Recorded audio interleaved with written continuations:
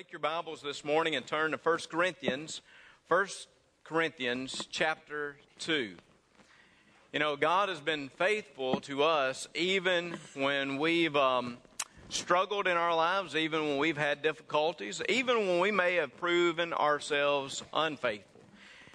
A few weeks ago, I told you that none of us have arrived, and I am reminded in my life every day that I have not arrived to where I need to be, that there still is, we still find areas of growth in even my life and in yours. And sometimes people don't help you along the way, do they? I mean, you're trying to strive, you're trying to do better, you're trying to be nice, you're trying to do all those things, and these people just try to egg you on, right? You know what I'm talking about? Yesterday, minding my own business, reading the scripture, trying to get prepared for Sunday, getting everything together. And what do I receive? A text from the pastor of First Baptist Church Lafayette, Steve Horn, good friend of mine. In that text, there was a picture of a Raging Cajun, and he assured me that they would end the day victorious over the Louisiana Tech Bulldogs. So, after the game finished last night, I try to be good, and yet people. I texted him and I told him if he didn't like what happened to him yesterday, he could always take a ride with me to Oxford next week when Lafayette plays Ole Miss, and we could see how that goes as well.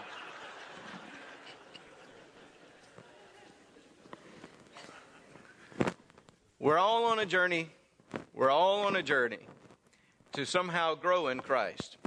And today as we come together, I want to ask you, what type of man are you? Now, I understand the masculine sense of that question. I understand that not all of you are men today, but Leslie assured me that you ladies would not be offended by my question. You see, it applies to all of us. Whether we're men or women, who are we and what should we be before God? I think as Paul writes to the Corinthians, he speaks about three categories of men and women that you find in this world and even in the churches themselves. And I want you to see these three categories as we work through them.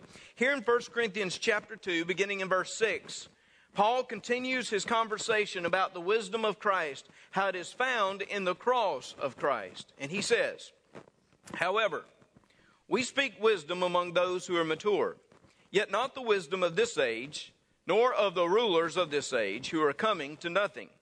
But we speak the wisdom of God in a mystery, the hidden wisdom which God ordained before the ages for our glory, which none of the rulers of this age knew. For had they known, they would not have crucified the Lord of glory. But as it is written, eyes not seen, nor ear heard, nor have entered into the heart of man the things which God has prepared for those who love him. But God has revealed them to us through his Spirit. For the Spirit searches all things, yes, the deep things of God. For what man knows the things of a man except the spirit of the man which is in him? Even so, no one knows the things of God except the Spirit of God. And we have received not the spirit of the world, but the Spirit who is from God, that we might know the things that have been freely given to us by God. These things we also speak, not in words which man's wisdom teaches, but which the Holy Spirit teaches, comparing spiritual things with spiritual." Now, stop a moment and notice. He speaks about those individuals that can really grasp the wisdom of God. He speaks about these people that are mature. He speaks about the spiritual man. He speaks about those individuals that have come in contact with the Holy Spirit of God and how they have been changed. These are the spiritual men. These are the spiritual women that you find in the church at Corinth. And he says, I am speaking to you. So I want to give to you first this category of the spiritual man. What do you notice about this spiritual man or this spiritual woman? Well, this is what Paul says. Paul says that this man, this woman, has actually experienced the revelation of God through God's Spirit. The revelation of God. Notice what it says as you look in, again, verse 12, it says, "Now we have received not the spirit of the world, but the Spirit who is from God." In verse 10, he had said, "But God has revealed them to us through His Spirit." In other words, he says that all of us, as we want to be spiritual men and spiritual women, we are dependent upon God for Him to reveal His work and His plan within us. We need God to reveal Himself to us. Listen, we cannot know God unless God first demonstrates Himself to us, and God has revealed Himself to us. God is the one that always takes the initiative in our lives, just in the gospel plan itself. Think of it a moment. That here's God, the God of the universe, that sends His one and only Son, Jesus, on our behalf. God is the one that takes the first step in salvation. He is the one that takes the initiative in providing for us exactly what we needed. Notice in verse 7, he said, "But we speak the wisdom of God in a mystery, the hidden wisdom which God ordained before the ages for our glory." In other words, God knew exactly what He was going to do before all of creation itself. God knew what He was going to do in order to redeem His people and to bring them into a relationship with Him. Listen, God is not reactive. God is proactive. God is not just looking at what happens here on this earth and saying, "Well, you know what? Maybe I need to get a plan together." God doesn't do that. God knows His plan, and God knows how He's going to work in individuals' lives. Now, most of us are reactive, aren't we? We wait till things happen, and then we gather together a plan. Most of us live in that kind of world. Would you say amen and help me out this morning? Yes, we are. Most of us look at what happens, and then we gauge our response, our reaction to what has happened. But God is the one that knew His plan, and God was proactive in that plan, and God took the initiative to bring salvation and to reveal Himself to us. Look, we would not truly know who God was except He revealed Himself even through the Lord Jesus Christ. We would not know salvation unless God had sent Christ to die on the cross for us and to be resurrected. God was the one that took initiative in our lives. He is the one that revealed Himself to us. It is interesting as you read through these verses, in the original language, the word for hidden and the word for revealed is very similar. The word is very similar.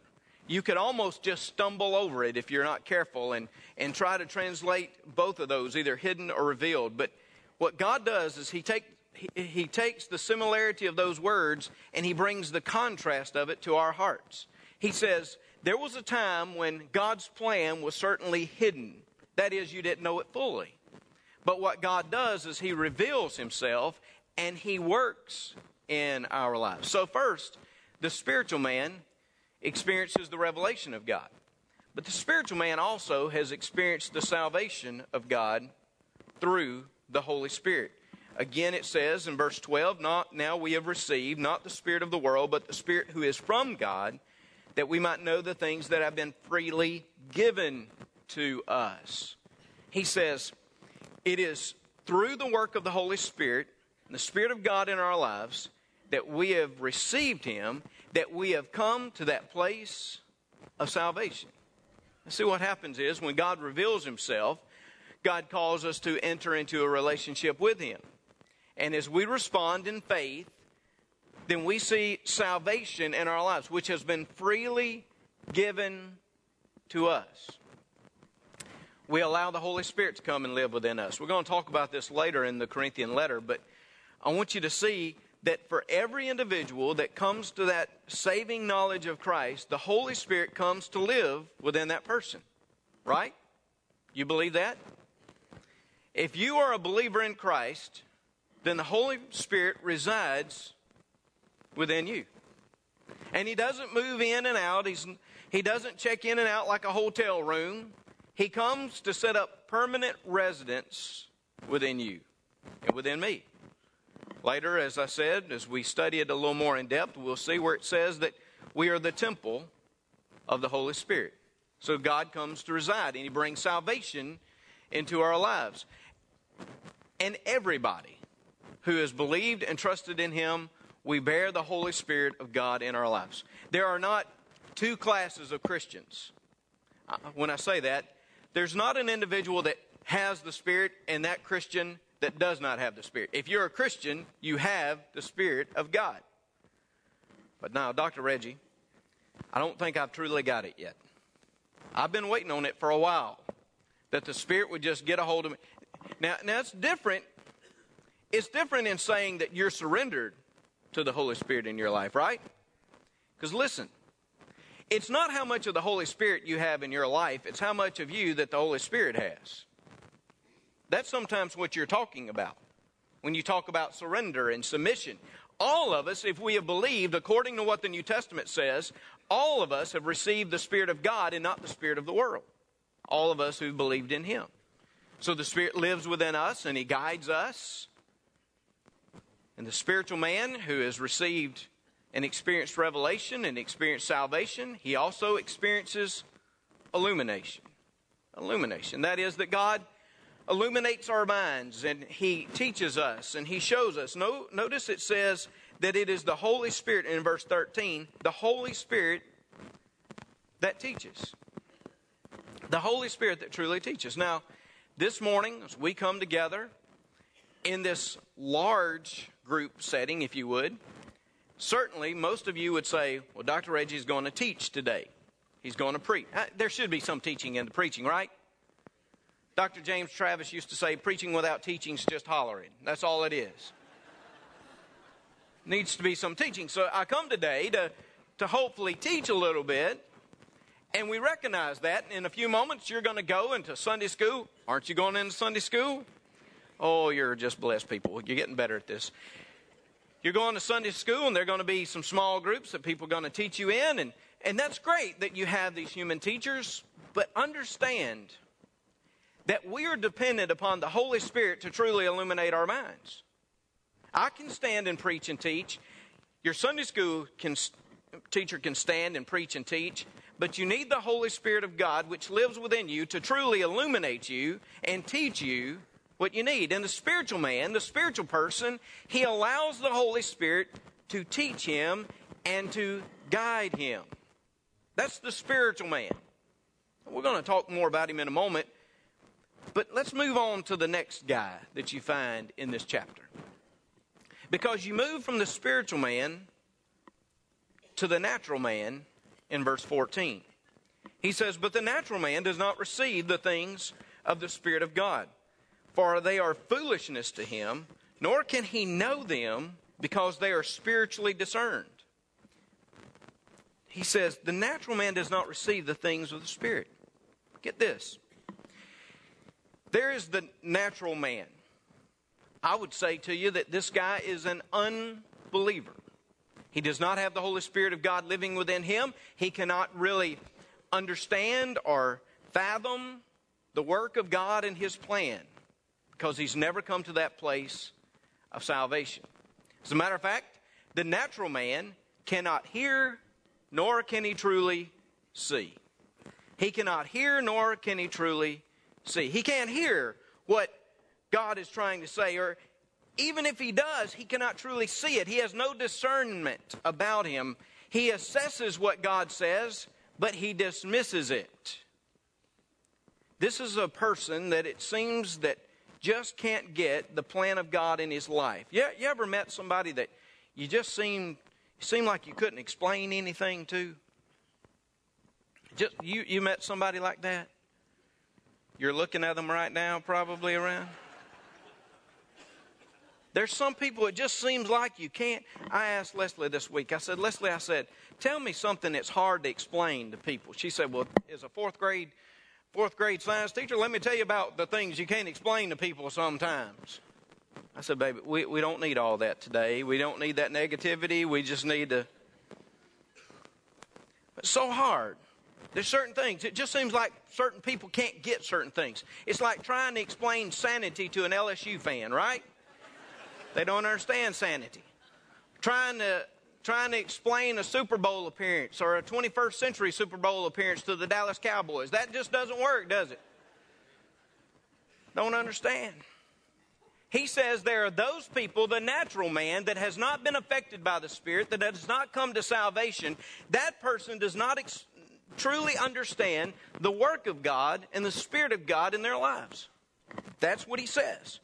It's as though they cannot hear. It's as though they cannot see. They do not know them. Verse 14 says, nor can he know them because they are spiritually discerned. There are several times the word know, K-N-O-W, is used throughout this passage. Now I went back, I decided I'd look at those words and see exactly what Paul was saying, because there are 2 or 3 different words, 2 or 3 different terms for the word know in the original language. Some of them can speak about knowing as a matter of fact, just a factual type of knowledge. Another word speaks about experiential knowledge, that you know by experience. Both of these words are used in this chapter. And I know some of my friends who would say, well, Reggie, you're making a little too much out of those 2 words and the differences between them. But I say to you, if the Holy Spirit chooses 2 different words and he uses both of those words in this chapter, I think he's trying to say something to us. Or otherwise, he just stuck to 1 word, right? And here, the word that's used in verse 14 says, nor can he know them. The natural man cannot know them. That word there is the word for experiential knowledge. In other words, he cannot know them by experience. All the factual stuff that's out there, perhaps he can hear it, he can assess it, he has some type of intellectual ability, but when it comes down to the experience, he cannot process it. He does not know the work of God and the plan of God. Not truly, because he's never experienced it. There's so many things, again, that you could try to give me the factual knowledge of, but until I experienced it and had somebody to really teach me by experience, there's no way I could ever grasp it. Aviation.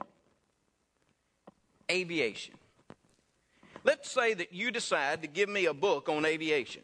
I'll take that book and I'll begin to study it to the best of my ability. I've been a good student before.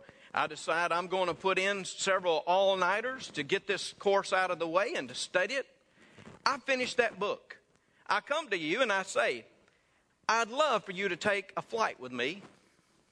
I would love for you to get in the plane with me and let me fly you around this great state. We won't go far. We'll just kind of fly around this great state and see different things. And how many of you would love to go with your pastor?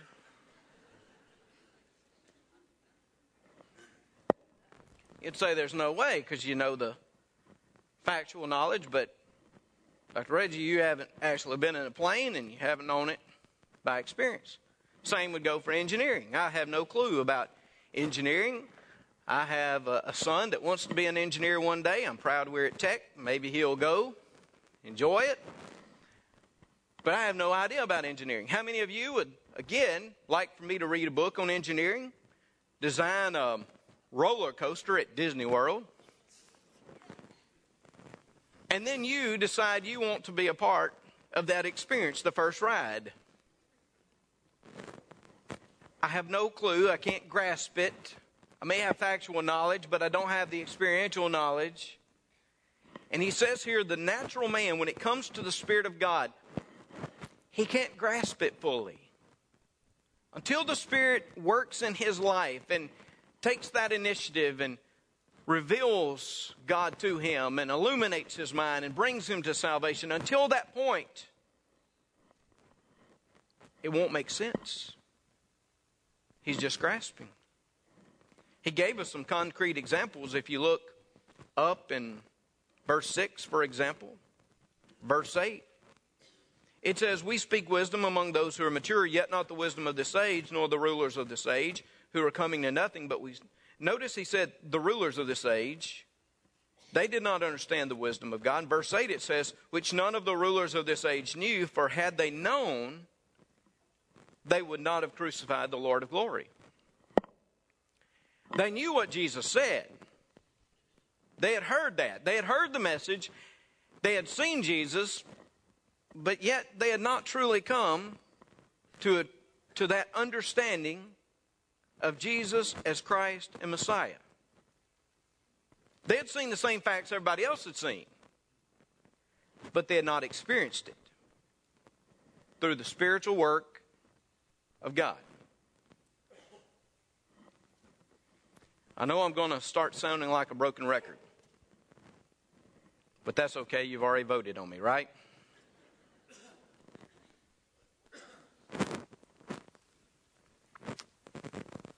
I often marvel that we as believers would expect unbelievers to act like a believer.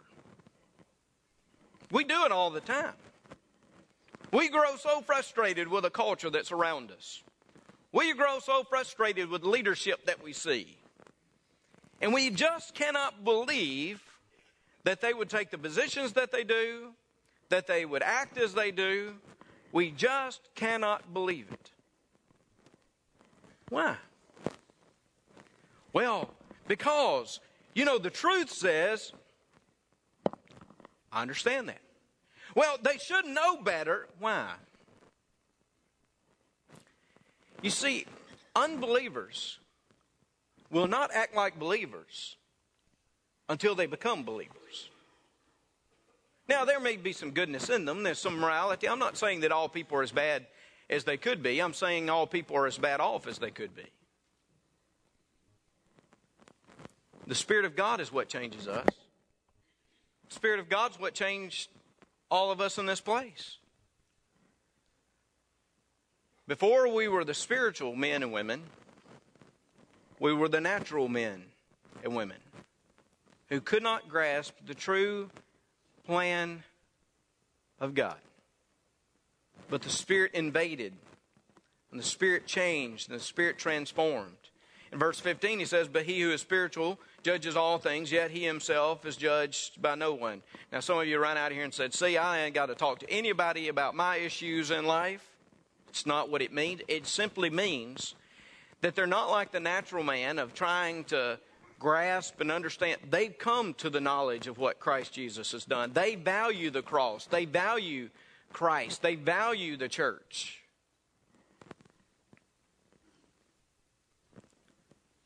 For who has known the mind of the Lord that he may instruct him? But we have the mind of Christ. In other words, God, in his work and in his wisdom, allowed us to be a part of his plan and to know his plan. Remember what Jesus said? Jesus said that I have not called you just to be my servants, but I've called you to be what? My friends. Because I have not hidden these things from you. In other words, you're my friend because I've shared with you my plan and my purpose and who I am. And because of that, we are able to discern and know the plan of God. Now, there's the spiritual, there's the natural. But very briefly, I want to say to you that there's a third group. It's not totally distinct from the first, but a third group he mentions, beginning in chapter 3. And I, brethren, cannot speak to you as the spiritual people, but as to carnal, as to babes in Christ. Notice what he says. He says, I'm writing to you, but I can't really talk to you as spiritual. Now, he just went on this big expose that there are spiritual people. And if you've received the gift of God, the Holy Spirit, that you are spiritual, that you've been saved. He just talked all about that, and then he turns around and says, but you know what? I can't talk to you quite as spiritual people, but rather as carnal. Now, these are believers. They fall in that spiritual category. But these are individuals that are not maturing in Christ. They're babes in Christ. They eat the wrong thing. He eats the wrong thing. He thinks the wrong thing. He acts the wrong way. That's this believer. This is a believer that is carnal, the carnal man. He thinks, he eats wrongly, he thinks wrongly, he acts wrongly. That's really what he says. He says, I fed you with milk and not with solid food. For until now you were not able to receive it, even now you are still not able. He says you are spiritual, but you're not able to really eat the things that you should eat. Now look, when you have children, you have young children, they're growing up, what do you feed them? You give them milk, you give them that kind of mush stuff that's called baby food. I asked Lloyd to go back there and see if he could find me some. He brought me a baby food container. I was thinking I could put some stuff in this, some baby food this morning, and see at the end of service if any one of you would be takers on coming and trying this stuff. Do you know how nasty baby food looks? Thank you, God. After 11 years, we are out of diapers, and now we are out of baby food. My house will smell normal again. But there's a consistency of baby food that is needed and necessary at the moment to give babies the nutrition. But when you grow up, thank God you can throw the baby food away and you can show up at Mike Brister's house and he'll cook you a steak, right? That's today. Remember. There's something better. And Paul says, I want to feed you. And yet I haven't been able to feed you because you're carnal. Because you're still fleshy. You're still fleshly, he says. You're still thinking about the way the world thinks. You don't eat right. You don't think right. There's envy, strife, he says, among you. You're jealous. You're thinking of all the other people. You're thinking of yourself. He said, you don't think right. He says you don't act right. Because he says there are divisions among you. Are you not carnal, behaving like mere men? For when one says, I'm of Paul, and another, I'm of Apollos, are you not carnal? When you're not acting right, it brings disunity. Perhaps the true mark of maturity is being able to disagree with other people without becoming disagreeable. And here, disunity was obviously a fact of immaturity. So he says, you're spiritual, and I should talk to you as spiritual, but you still got a ways to go. You still need to mature.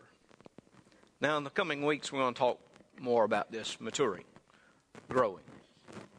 But what I would ask you today, again, is, what kind of man are you?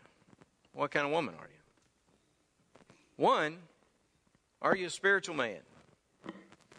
Has the Spirit of God changed your life and transformed you? Are you saved? Have you been birthed into the family? Or are you a natural man? You still say, I can't make heads and tails out of this gospel thing. I can't understand what you're talking about. And all this stuff, I just can't. Are you a natural man? If you are, would you allow God to work in your life? Would you pray? Would you seek Him? And would you allow the God Spirit to birth you into His family as you have faith and trust in Him? But maybe in that third category, a lot of us are there perhaps today. We should be spiritual. We're saved. And yet we have not matured past those elementary beginnings. Remember I said to you the test of all of us as believers? Do we look more like Jesus today than we did yesterday? Some of us have been saved for quite a while. I've been saved now for 24 years or so. You didn't think I was that old, did you? 24 years. And I constantly ask myself, am I more in love with Him today than I was 24 years ago? Am I more committed to my relationship with Him today than I was 24 years ago? Do I look differently? Am I changed? Am I transformed? Am I looking more like Jesus now? I say to you, there's still a ways for me to go. But by the transforming power of the Holy Spirit and the work of God and the Word of God, He brings maturity each and every day. Where are you? What kind of man or woman are you? How would you respond to Him Maybe today you simply need to be saved. Maybe today you need to come and say, hey, I need to grow. I've stopped. I need to grow. Today I need to feast upon the steaks, not upon the baby food.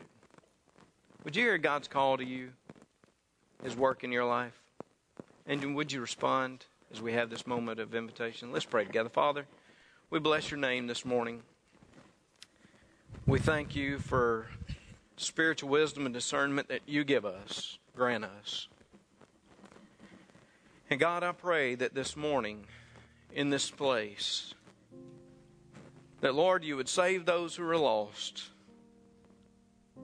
that you would encourage those who believe. Father, that you would help your gospel be known and take root here in our lives. Even for those of us who need to grow, give us courage this day to admit that. We pray it in Jesus' name. Amen. Would you stand as we have this moment of invitation?